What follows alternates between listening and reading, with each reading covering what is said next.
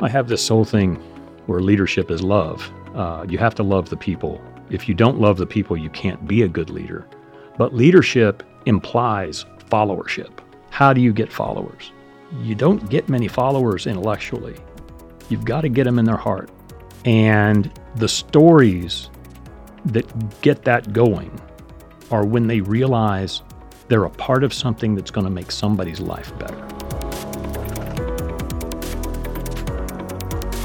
You are listening to Change Lab, conversations on transformation and creativity.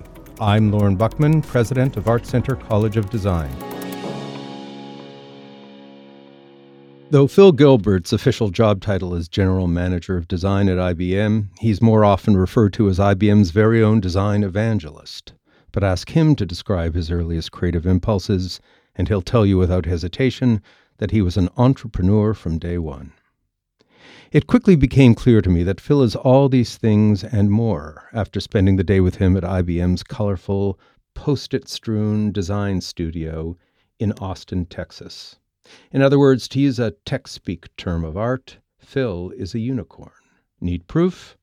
Look no further than his decision to embed design thinking at scale across a company that spans 387,000 employees and 170 countries. It's been a mere 6 years since Phil began tackling the monumental task of changing the culture of a 100-plus-year-old organization. And under his leadership, the legacy computer brand has transformed into a nimble, forward-thinking company employing a fleet of designers charged with applying their problem-solving skills to innovative software and B2B infrastructure initiatives. Fast Company recently praised Gilbert's accomplishment as establishing a modern standard for increasing the role of arts in business. Never content to rest on his laurels, Phil remains as committed as ever to fostering a culture of makers. Nurturing creativity is a business value for Phil, who proudly shows off the well-stocked makerspace he set up for his designers. We conducted our interview only a few feet away in IBM's in-house radio station, where employees are invited to broadcast content to their fellow IBMers. Please enjoy my conversation with Phil Gilbert.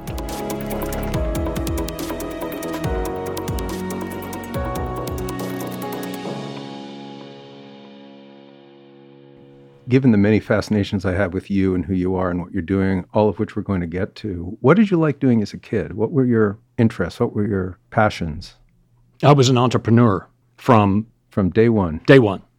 As early as I can remember, I would make spook houses at Halloween and charge money. And we had, and even before that, with friends, I would put on puppet shows when I was 5 years old. And I remember one time, one of my friends, of course, you don't know anything at that age about other people and their situations. And I came home and I said that this particular person and I were going to put on a puppet show, and his grandmother was showing up. And my parents were like, what? You know, Mrs. Buttram is going to show up? That's the richest person in town, and she's going to pay 5 cents to see your puppet show and be in our backyard. You know, so I would do things to make money. And I got a paper route when I was 12, 13 years old and threw papers, and I always wanted to kind of do something. Did you think of yourself as creative? Or maybe if it's more helpful to ask the question this way, what's your memory of your own creative spirit as a child? You know, I don't really. I think of myself as entrepreneurial. And what's the distinction for you?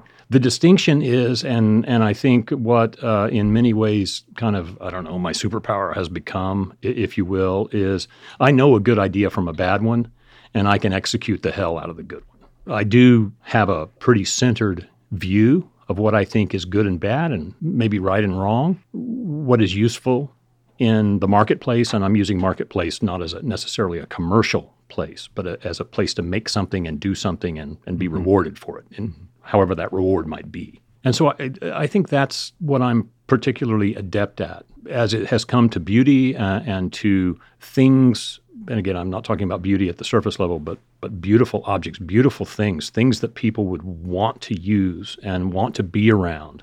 I have a pretty good intuition about them.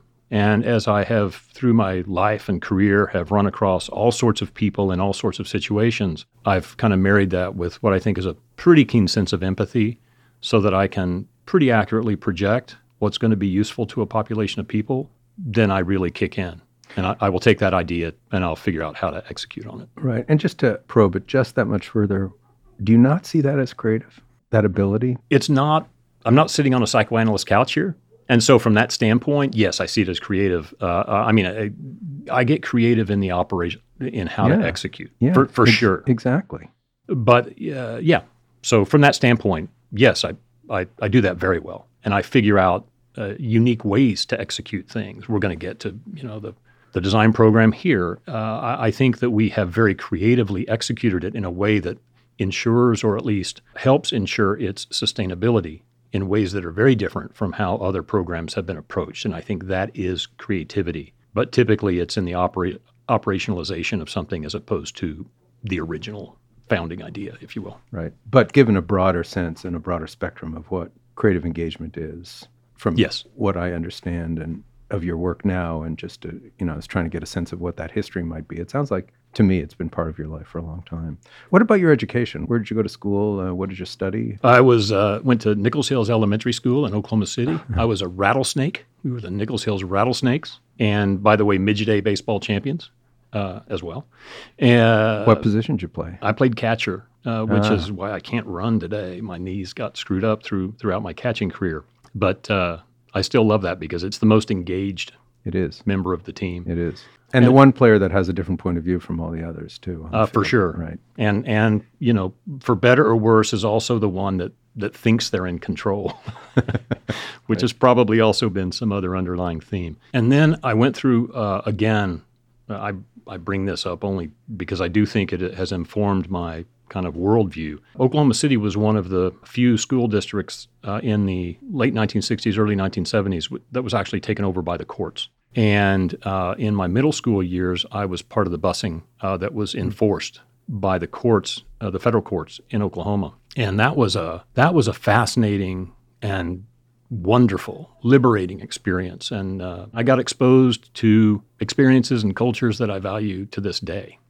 And a whole set of fascinating stories. And that was about 3 years. I was bused to 3 different schools and then ended up in high school at John Marshall High School in Oklahoma City, and then went to the University of Oklahoma for... What did you study at the university? Majored in accounting, minored in computer science. Oh. So just to go back to the busing for a minute, I'm just curious about that. And it sounds like for you personally, it was a generative experience. Absolutely. It was completely eye-opening.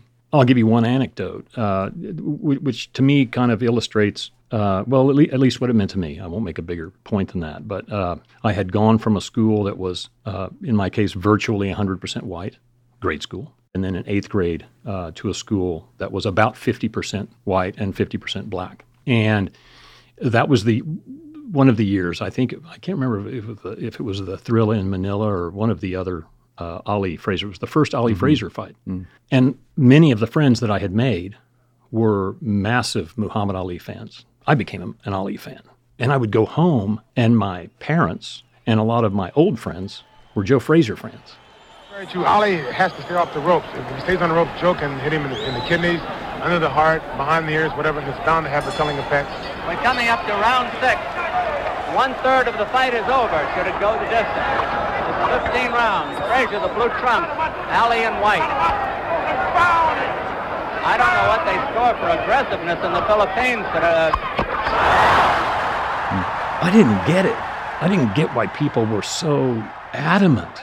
Both of these were black athletes, but there was absolutely a cultural divide in all of the communities between who was an Ali fan and who was a Frazier fan. I realized not only were there intercultural differences, but there were intracultural differences that were beyond my capacity to fully understand at the time, but I understood that they existed and that the world was a heck of a lot more complex than my upbringing up to then had allowed me to see.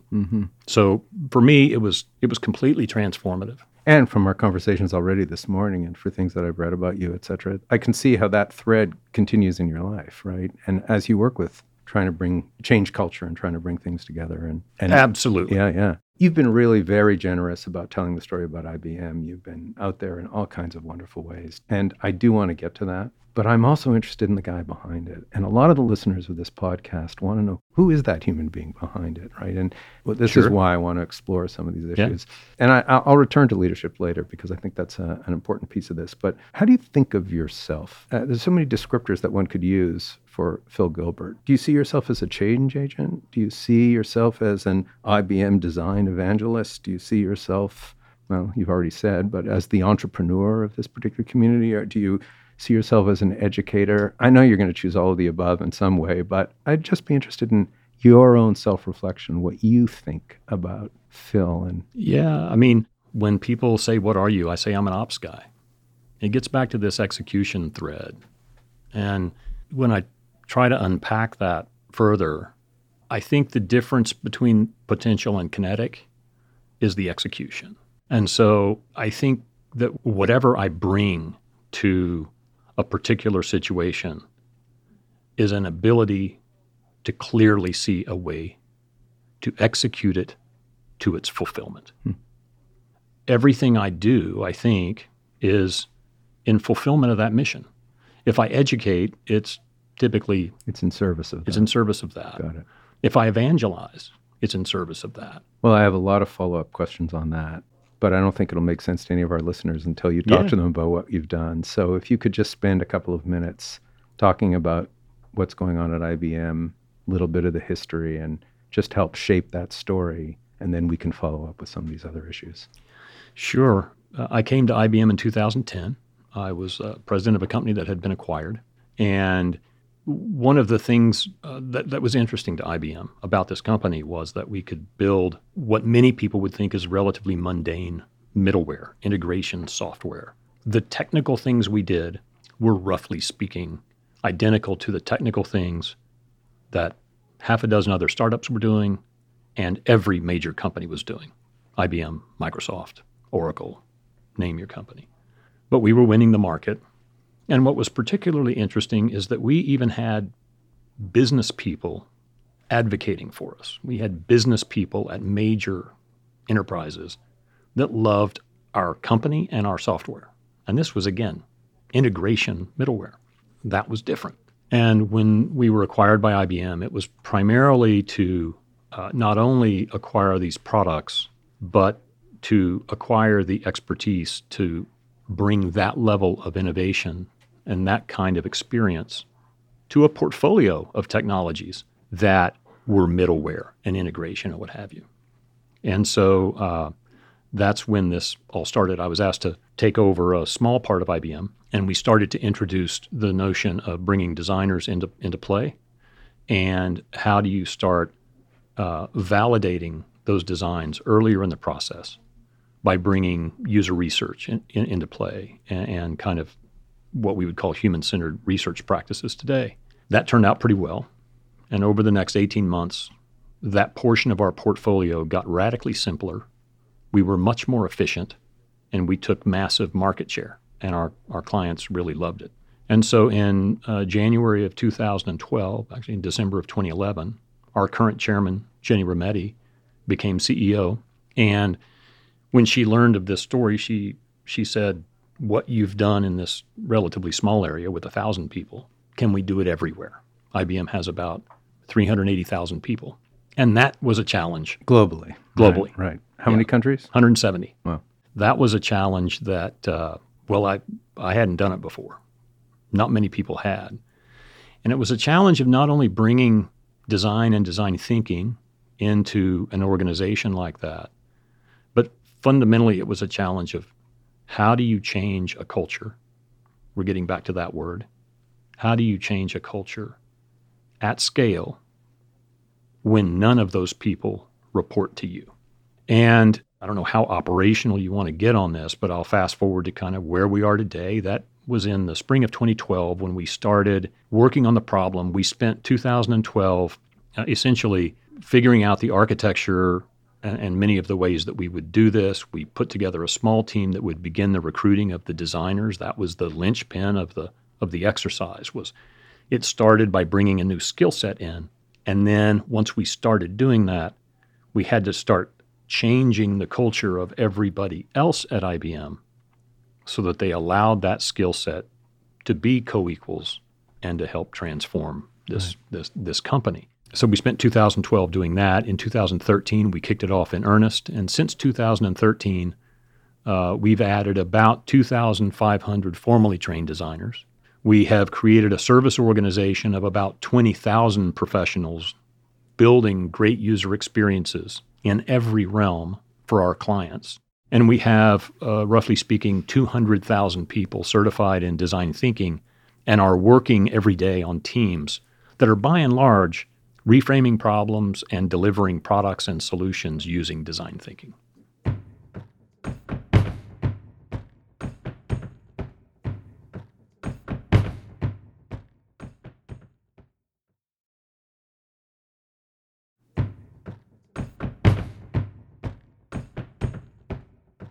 Phil wasn't simply indoctrinating the entire IBM workforce into a design mindset. He was also reviving IBM's cherished legacy as a pioneer in strategic design. In the 1950s, IBM CEO Thomas Watson tapped architect Elliot Noyes to develop a corporate design program to seize a creative and competitive edge in the growing tech industry. Noyes recruited a dream team of design legends like Charles and Ray Eames, Eero Saarinen, Paul Rand, and Isamu Noguchi, who worked together to develop a corporate character that shaped IBM and all its products into a singularly dominant force in modern computing for decades to come. Important probably also to ask you about, this is really a continuation. That year, 1956, is significant not only for the fact that you were born, but I believe that was the year that Elliot Noyes came to That's correct. IBM, right? And so the heritage of design here with Elliot Noyes and Paul Rand and Charles and Ray Eames is hugely significant. And I'd love for you to thread that back as well. Sure. So it's been fascinating. So Elliot was a World War II mate of Thomas Watson Jr. That's how they met. And throughout the years between the 40s and 1956, they kept in touch. And Elliot kept introducing Tom Watson Jr. to more and more principles of why good design mattered. And there's a lot of apocryphal stories about how that happened, but it started in 1956. He was retained as the consulting director, and he invented the IBM design program. And he is also, by the way, he's the identified patented designer of the original IBM Selectric. Exactly. Right. So iconic designer, iconic designs, and then brought in the Eames, brings in Rand, and all of those people begin to inform what is arguably the most well-executed and effective corporate design program ever. Forget the aesthetics of it, the usability of those machines. When you go to some of the archive machines in Armonk, and you see those very original consoles of System 360 and what have you, and you start seeing the use of color, which is really where Eames helped us at a product level, start kind of identifying that. And you start seeing these early notions of HCI in the computer age where certain colors were reserved for certain things. I mean, the most obvious would be red for alert or stop, things like that. It's not only beautiful, it's purposeful. They brought all of that into IBM, and IBM executed on it very well. Unfortunately, because of issues of globalization, and then more recently, the commercialization of software, which overtook hardware as our primary focus, we kind of lost our way from a design standpoint. And when we rekindled the program, we made a conscious effort to relink us to that past.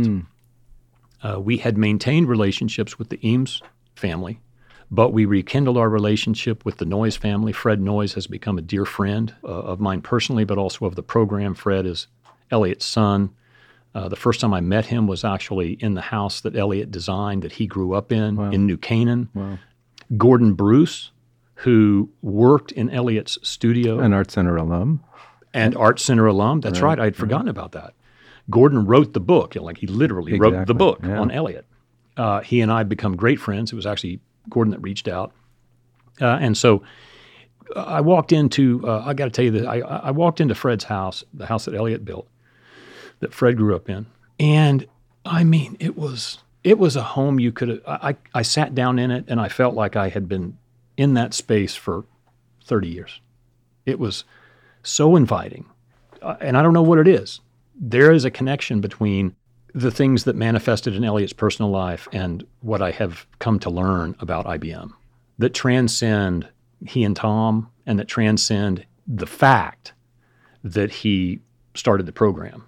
There's a connection, and I think it was designed. I think Elliott understood IBM in a way that's so fundamental, more fundamental than most. Gordon tells me the story that at a party in the mid-1970s, somebody was talking to Elliott about IBM, and it was kind of this, I don't know if it was a corporate overlord conversation or what it was. I don't know if it was positive or negative. But he says, Elliott stopped the other person and said, no, you completely misunderstand what IBM is about. What IBM is about is giving humanity the ability to master their environment. And that is a profound thought. And it transcends computers and technology. And as I reflect on my own experience with IBM, that's it. And it comes with a beautiful and wonderful heritage, one that I never expected as a startup entrepreneur for 30 years. I never expected I would equate with a corporation. But as a set of values and an ethos that both pervades the business side of our business as well as the community side. Computers? Who's got time to figure out how to use them? That's how the owners of a clothing store, father and son, felt about personal computers until they got one. And a catering business until they got one. We're IBM, and we've seen some very skeptical people become very enthusiastic. And that makes us proud, because we have more computers helping more small businesses than anybody. IBM Personal Computers. Small business is getting big on them. Did you design this program of design? Did you bring design thinking into the process? Collaboration, yes. Teamwork. You obviously reached into a history. Yeah. And I think you speak very movingly about that. And I think being a good designer is also being, to some extent, a good historian as well, and being able to carry the riches forward into what the work is. But to what extent was design itself the engine that brought about this design program as we see it today? The whole program has been a design thinking project from day one. So when I was asked to do this, I had two immediate companions, Carl Vredenberg and Charlie Hill. And we had a point of view. We had a point of view about, was this going to be centralized or distributed? For many reasons, reaching back into the past, I felt like it had to be a very distributed program. We had to put guardrails around it. Elliott Noyes used to always say unity, not uniformity. And that's been an informing and controlling aspect. It's about bringing unity across IBM and across everything IBM. So we've always, from the beginning, it was never a product design issue. It was, how does IBM show up in the world, full stop? And how can we create that interface so that it is obviously IBM, but is absolutely not the same IBM? So if you go into our experience at South by Southwest, or if you go to our Think exhibit, or if you execute a new product on the cloud today, it's all informed by what I think is the most comprehensive design language out there today. It's the same design language, whether we're talking about physical events, digital interfaces, hardware, brand, advertising, what have you. So we've reached back, but we did a few things. So we started work on the design language, and we wrote down the first version of what has become enterprise design thinking. And it was basically based on the set of practices that I brought in from that company that was acquired. We had never written them down, but we practiced them assiduously. And it's basically design thinking as the world knows it. And can you just elaborate for a little bit on that, just so listeners understand what design thinking is at IBM, what enterprise design thinking is? Sure. So it's basically design thinking as you might know it. It is rooted in empathy, in really understanding the user of the tool, of the thing, and their context, and then prototyping, and then getting feedback on the prototype. We have put together 3 tactical things around the design thinking tactics that you can read in any number of books. And those 3 things are hills, sponsor users, and playbacks. And there's a particular reason for each of them. In my own career as an entrepreneur, working with distributed teams, I found that the single biggest contributor to inefficiency and to not hitting the mark was not having a clear shared understanding of what you're trying to do, with enough specificity that you can actually do it, but with zero specificity on how you do it. So implementation agnostic. And it comes from a military concept called commander's intent. The military has actually figured out very well how to communicate to a large distributed team what the mission is, but they also understand that no amount of practice in the world is going to actually anticipate every single thing that could come up in the field. And so our hills are basically, what is our specific intention to go do over the next 3 to 6 months? And in doing that, how do we really excite the user in a differentiating way? Now you go figure out how to implement that. Sponsor users are a scalable way to make sure that when we take a hill, we have identified the people in the world, not IBMers, but real users in the world that are going to help us co-create. So these are not beta customers. These people get involved with us the minute we start building and prototyping, and they're on the hook. We do it with other people as well. We do all sorts of research, but these are particular individuals who have committed time every week to work with our product teams or whatever kind of team to actually validate that we're staying the course and are building something that they would be excited about. And then finally, playbacks are not the daily scrum.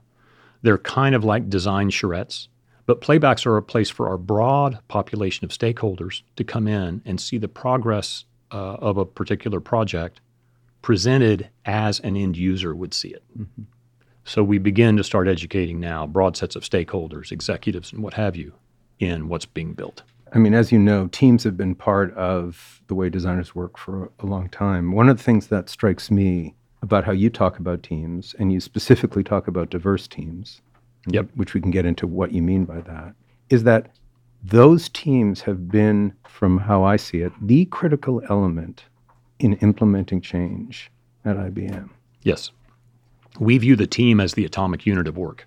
And we think, in general, I think, for this statement, process was the defining characteristic of scale in the 20th century. And what process did is if you had essentially a monopoly, which is what any business person wants to have, if you have a monopoly on a commodity, process is what scales it.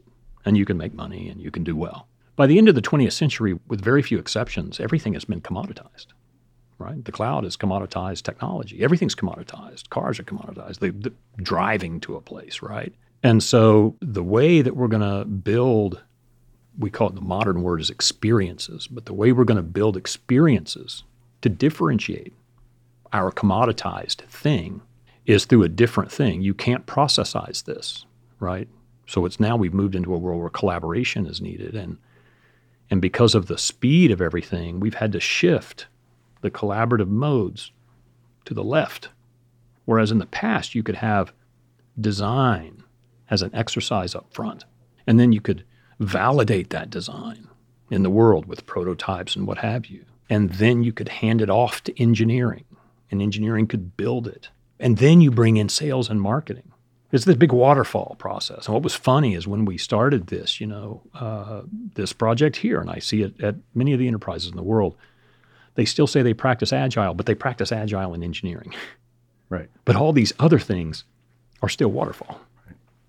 Well, that's not the world. And so all of these functions have to shift left so that they all have to be a part of the process from day one. It takes too long otherwise. And so now you've got to have teams that have designers and business owners, call them product managers, and engineers and developers and salespeople and marketing people and the legal people and the pricing people. They all have to be in the room day one, or else you're back to waterfall. And that creates a really unique set of challenges, not the least of which is, what the hell are we doing here? And if you don't have an organizing principle to answer that question, what's going to happen is they're all going to go off in different directions, and you're just going to have chaos. And that's where, call it design thinking, call it user-centered design, whatever word you want to put on it, what that mindset brings you is if you can communicate that mindset across these very diverse stakeholders that are being measured in very different ways, if they at least have the common mindset that the user is the North Star, we now have a place to start getting alignment. I'm curious about this. Has it also helped with the implementation stage? Meaning, one of the things I've experienced, both at Art Center and seeing some of these programs elsewhere, is that there's an excitement, there is energy, there's almost an eroticism in generating the ideas and the innovation, right? Mm-hmm.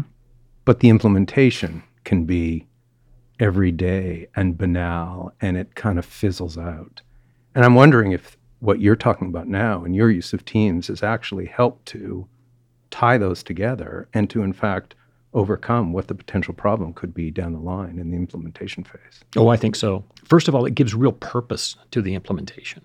And because they've been a part, the people, because they're part of the idea, right.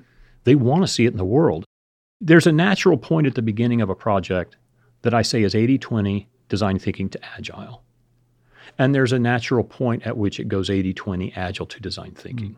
You pretty much have your prototypes are pretty well defined. You've gotten great market validation of your hills and your prototypes. Now you do go into execution mode, but even in that execution mode, we've left at least 20% undefined. So there's constant innovation even during the execution life cycle. And I think that helps what you're talking about. But I think the integration of these multidisciplinary teams from day one is the other thing. They're all part of that process. They're all part of the innovation part of the process, if you will. Prototypes. Listening to you talk about prototypes is, it's striking. It's like a deep philosophical way to live, to engage in the world. Yeah. And I believe every day is a prototype, I think, is a quote of Phil Gilbert. Yep. Right? In fact, the aha moment for me, you want to get personal, we'll go back on the couch here. When I first ran across what we now today call design thinking, was in those early and mid 1990s years when IDEO was first formed and these ideas were first, surfacing. And, it was a point of time in my own life when I needed, I needed to understand that I could get better. And your description of my take on this thing called design thinking is it's absolutely a lifestyle. It gave me permission to understand that tomorrow could be better than today, could be different from today, and therefore could be better. And, some people go to church for that. I went to design thinking for that.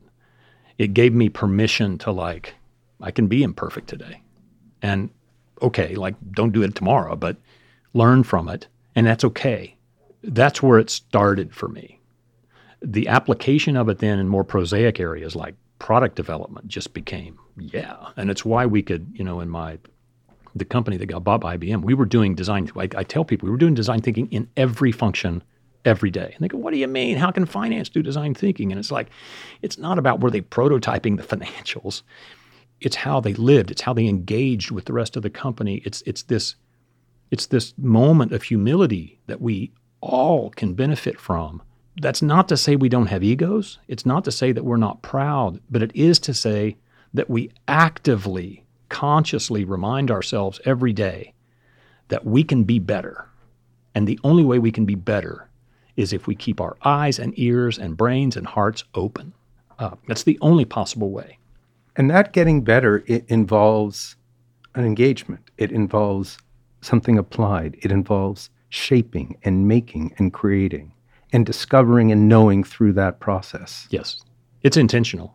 But it's a knowing that comes from making, which is a fundamental of an Art Center education. Yeah. Right? It's deep into that kind of applied and engaged work with yes. Things, the world, material, others, collaborators, ideas. I'm real big on artifacts. They can be any kind, but I particularly love tactile artifacts for that very reason. I think getting your hands around something, making something, projecting something. When I prepare a speech, I start with prose. So I try to project that this notion of prototyping should pervade everything. I wanted to turn to talk to you about some of the ethical issues that are associated with the work you do and, frankly, what we teach at Art Center as well. I had an interesting experience recently. We screened a documentary called The Bleeding Edge, produced by Amy Ziering, directed by Kirby Dick. It was on medical devices and some of the fall off that's happened with the FDA in terms of really overseeing it and the destructiveness, the harm that's been done to so many people through these quote unquote innovative devices. And the conversation that particular film set off on campus and in really interesting ways is we tend to worship at the altar of innovation. We love it, and we get really so compelled by it. But there are effects, and there are ethical issues, and human beings are affected. We can be talking about AI, which is a big issue where there are ethical implications, but also in even how we think about the user, right? What Facebook might think about the user with their news feed, and we know that some of the consequences of that, what an ad company might think about giving to the user. All these issues that are swirling around now.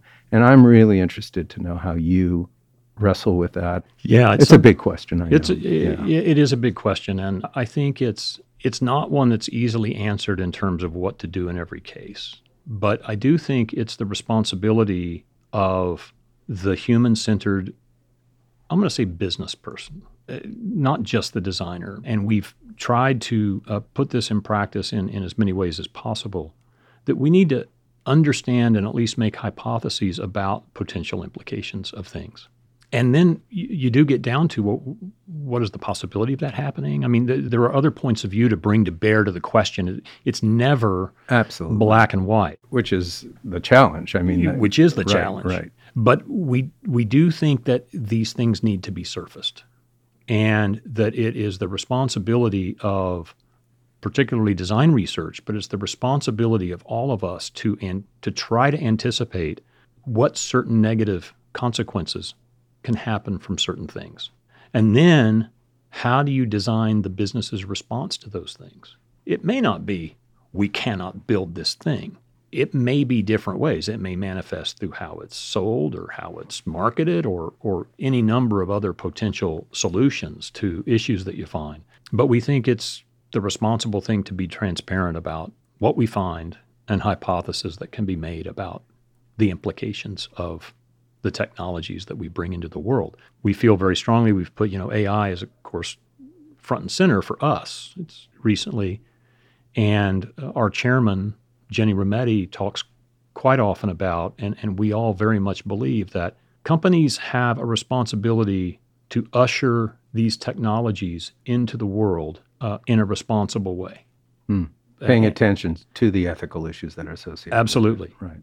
And like everybody, we make mistakes at times, but the intention is there. For example, in AI, we've released statements and we've now inculcated into our teams the ethical principles that we use around AI.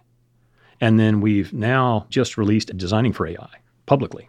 And so we've laid out our specific practices for how you should think about designing for AI. And it includes not only the kind of design pattern questions, but it also specifically includes how do you start probing for these ethical implications of what you're doing, and how can you anticipate making sure that they don't happen.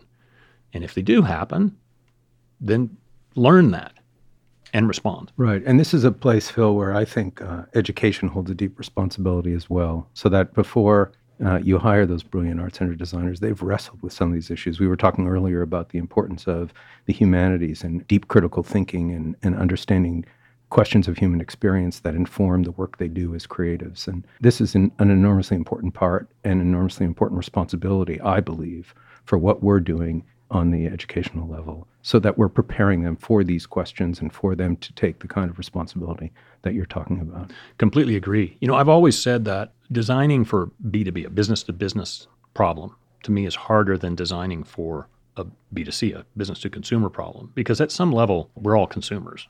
And for most B2C stuff, we can at least intuit. We have our empathy with ourselves, if you will. You're designing a phone for use. You can pretty much design it for your own use, and you'll probably get it pretty close to right. You start designing something for a plant operations manager. Yeah. None of us are plant operations managers. We've never been them. So how do you do that? So, and the way you do that is understanding context. And I think the reason I go into this in this part of the conversation is to say that thing of not just understanding the need or the desire of the individual, but putting that individual into context of a broader ecosystem of players. That's been the difference to date between B2C and B2B design, and why it's a little bit harder to be a researcher in the B2B world, because you not only have to understand that principle, But you have to understand that that principle is going to work every day, and all of the people around that principle who are also impacted by that person's work have got to be considered as a part of the solution. Well, I think we're getting to that in B2C. I think a lot of the problems that we're seeing today are because we didn't understand the context of the broader ecosystem of people around the person. So I think that these worlds of B2B and B2C are colliding in this particular way, where the broad ecosystem of dependent users or actors is going to have to be more broadly considered for us to get this thing right. And I'd like to suggest that, and really acknowledge your leadership in this, human-centered is a very complex issue. Right? We tend to use that word, but right now we're talking about human-centered issues that may not be part of a design thinking textbook, right? That's right. Yeah. But that have huge implications. And unless we layer on these kinds of questions and perceive these kinds of issues and implications for how we live and for our culture and how we interact and how we see each other, we're not being fully human-centered. And so the seriousness of that statement of being human-centered, I think, is something else I think we need to evangelize, frankly, and we really need to educate people on. I think it has to become a bedrock part of education, and certainly business education, kind of pulling it back into a business context. I think decision-making going forward has to have this element of human-centeredness. And this isn't a touchy-feely, like political correctness statement. I'm talking about to make the right call, whatever your call is. We have to create new, rubrics for decision-making full stop that recognizes that the impact on the intended party is part and parcel to the decision-making process. Right. Much like, for example, I think in most decision-making today, or in a lot of decision-making today, notions of sustainability are kind of more and more a part of daily decisions, certainly on the part of business decisions. 20 years ago, it wasn't the case. I think that fundamental a change in our decision-making frameworks has to be and will be made to incorporate these things that we're talking about. Right. And speaks to your call for these diverse teams too, and all their diversity. Yep, absolutely. And a commitment to that and understanding of that. Yep. To address this human element. Yep. Yeah. You talked about diversity earlier, and what's our view on diversity, which is interesting because I talked earlier about skills diversity. Are you writing code? Are you a designer? Whatever it might be. But, we are finding unbelievable evidence that diversity in every form, the more a team has it, the better and faster their outcome is.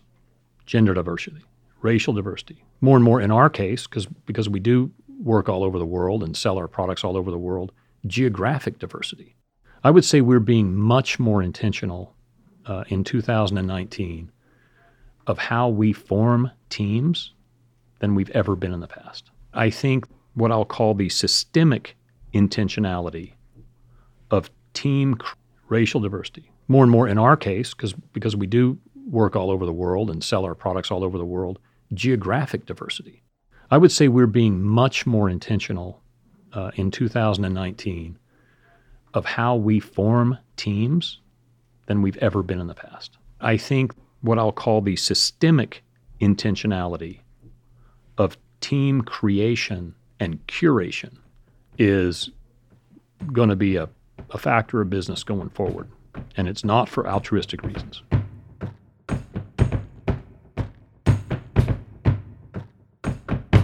We caught up with Art Center alum Tina Zhang, a design researcher on IBM's security team, to get an insider's perspective on how design is currently being deployed under Phil's leadership.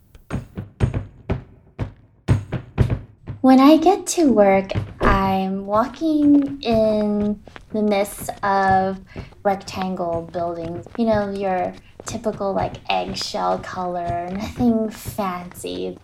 And then I start taking an elevator up to the 8th floor.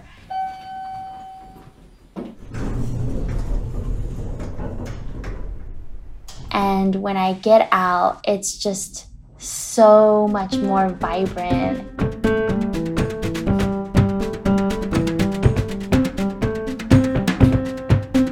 it's just a barrage of like visual stimuli. We have balloons in our space, comic stories that we've written and drew. My name is Tina Zhang, and I'm a UX designer on the IBM security team. So yeah, as a UX designer or user experience designer, basically I make sure that our users' needs are always our North Star in guiding all the design decisions in our product. So the product that I'm working on is centered around helping our security analysts accomplish their daily tasks without any pains from the product that we design for them. One of the most challenging parts of my job is really getting into the mind of a security analyst. There needs to be a lot of empathy there.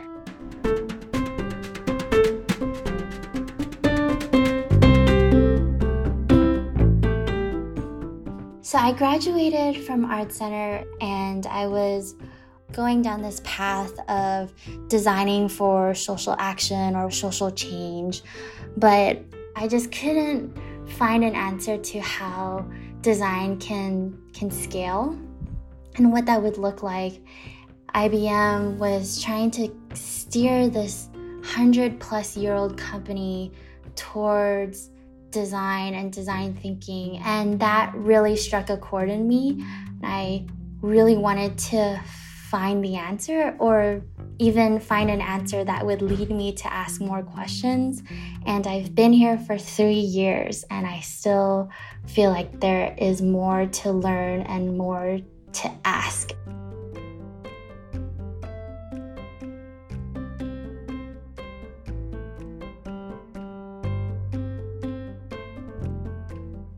Did I ever see myself in cybersecurity? No, definitely not. Even though cybersecurity as a topic is very interesting, it wasn't an area that I thought I would be valuable in as a designer. But the need for designers in this space has never been as important as it is now. So a lot of times my job is also understanding how to ask the right questions at the right moment to get to an answer that really gets the heart of a user's goal or a user's pain point. I wear as many hats as I need to push out my team's experience for our user, and that could be many hats, especially in a domain like cybersecurity, where there's a lot of clunky products out there. It's like there's so many that I feel designers are much more willing to wear whatever hat they need to get the job done, because the ultimate goal is providing a user experience for our security analysts to the degree in which they can say that they love using our product. We are a predominantly female team, but we're operating in a predominantly male space, and that diversity of thought and background has really shined in our product and how we think about and rethink the space of cybersecurity. Us having a team with so many different backgrounds has really helped with bringing different ideas to the table.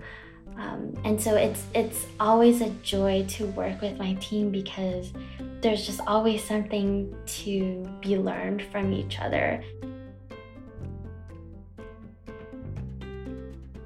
I never imagined myself at IBM after Art Center, but I know that I made the right decision coming here.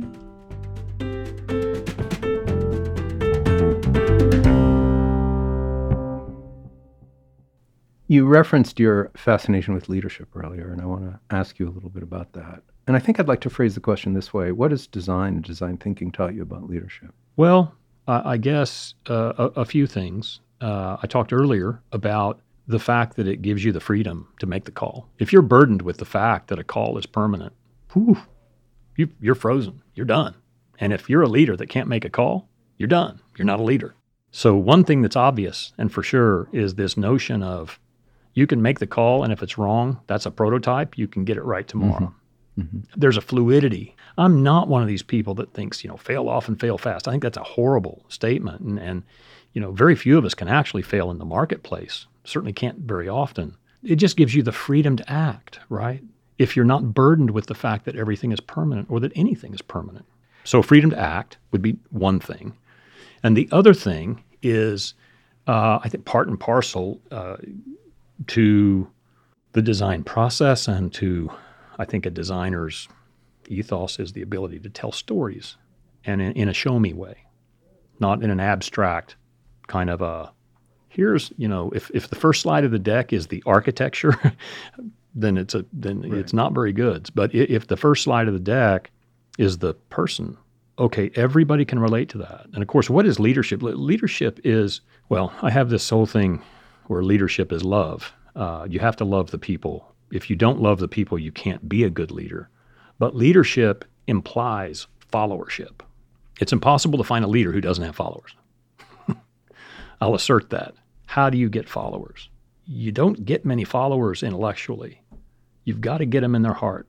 And the stories that get that going are when they realize they're a part of something that's going to make somebody's life better. And if you're writing software, it means that a developer can get home a little earlier or maybe do a little bit more. If you're building an application for a plant operations manager, it means they foresee problems in the plant so that they don't become problems. And again, they get home a little earlier. If you can humanize the thing you're doing, the ability to gain followers is 10x, 100x. And so that's a part of this, again, getting back to human-centered design, but design itself, great design is so intentional about the user of the thing. We spoke earlier about the transition from the ideating, the innovation side and the implementation side, right? And part of what we talked about was that early in the process, from the beginning of the process, they're there, they're involved, they're engaged. It's theirs, they own it. They see it to a certain level of completion. Leadership, it seems to me, can take on the same kind of strength in the sense that it's not, here I am, the leader, follow me. I've got the idea, I've got the vision, it's all done. Come with me. But it's, here I'm creating an environment. Here I'm creating a place to engage creatively. Here I am building a community, really. Yeah. Well, so it's a great point. In fact, when we bring our designers into IBM, we bring them to a short course that we have here in Austin. Globally, our designers come into it. And when I talk to them, I tell them, you're already good designers, but we're going to try to make you leaders. And leadership to me is not the person in charge. Leadership is an attribute that can be had by anybody at any level doing anything. Nice. And when that happens, a team can have, it doesn't ever happen this way, but a team can have every person on the team is a leader, but they're a leader in a particular thing, and everybody else follows them. That is a perfect team. Every single person is a leader of something, and everybody else follows that person. You get super efficient execution that way. So leadership has nothing to do with hierarchy. It has nothing to do with control. It has to do with the articulation of ideas, the empathy for your teammates, telling the story and laying out, some vision. And it could be a vision for a very small thing, or it could be a vision for a very big thing. And then having a backbone of steel. These and many other attributes are leadership qualities. And I think they're so important for everybody. A question I like to ask a lot of the guests of this podcast has to do with how they think about change. And I think you've spoken a lot about it so far, and we can kind of distill a lot of what you care about in thinking about change. You may be interested to know that half the mission statement of Art Center is influence change. And it's learn to create, influence change. That's the entire mission statement. And I'm always keen to know how people think about the change that they influence in the world. And I'm wondering how Phil Gilbert thinks about that. To me, change is about culture. I'm always about the people. I haven't run into anybody that shows up to work to develop crap or to deliver crap. Or to waste their time. Right? Or to waste their time. Right. Like, nobody does that. And so if what is happening are those things, then what I found is it's typically something in the culture. And so change to me means looking at the culture and understanding, what needs to be done to change it. So I guess fundamentally that's when I think of change, I think of culture. On the operational side of it, if you want to know about change, if you want to know how to do change, go buy John Kotter's book, Kotter, called Leading Change. You will learn everything you need to know about how to do change. And it will change your life. It's a phenomenal book. I think it was written in 1996. He's a Harvard guy. He's brilliant. That particular book of his is that's the Bible of how you do it. But what you're doing is you are impacting culture at scale. That's what change is. Well, thank you, Phil. You're a gentleman and a scholar and probably more of a philosopher than you think you are. But well, thank you. It was a delight to speak with you and this to have an opportunity to get into such a great conversation. Thank you. Yeah, it's been really good for me as well. I really do appreciate it.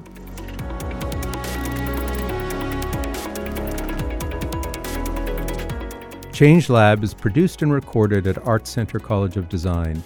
I'd like to extend a special thanks to our small but mighty production staff.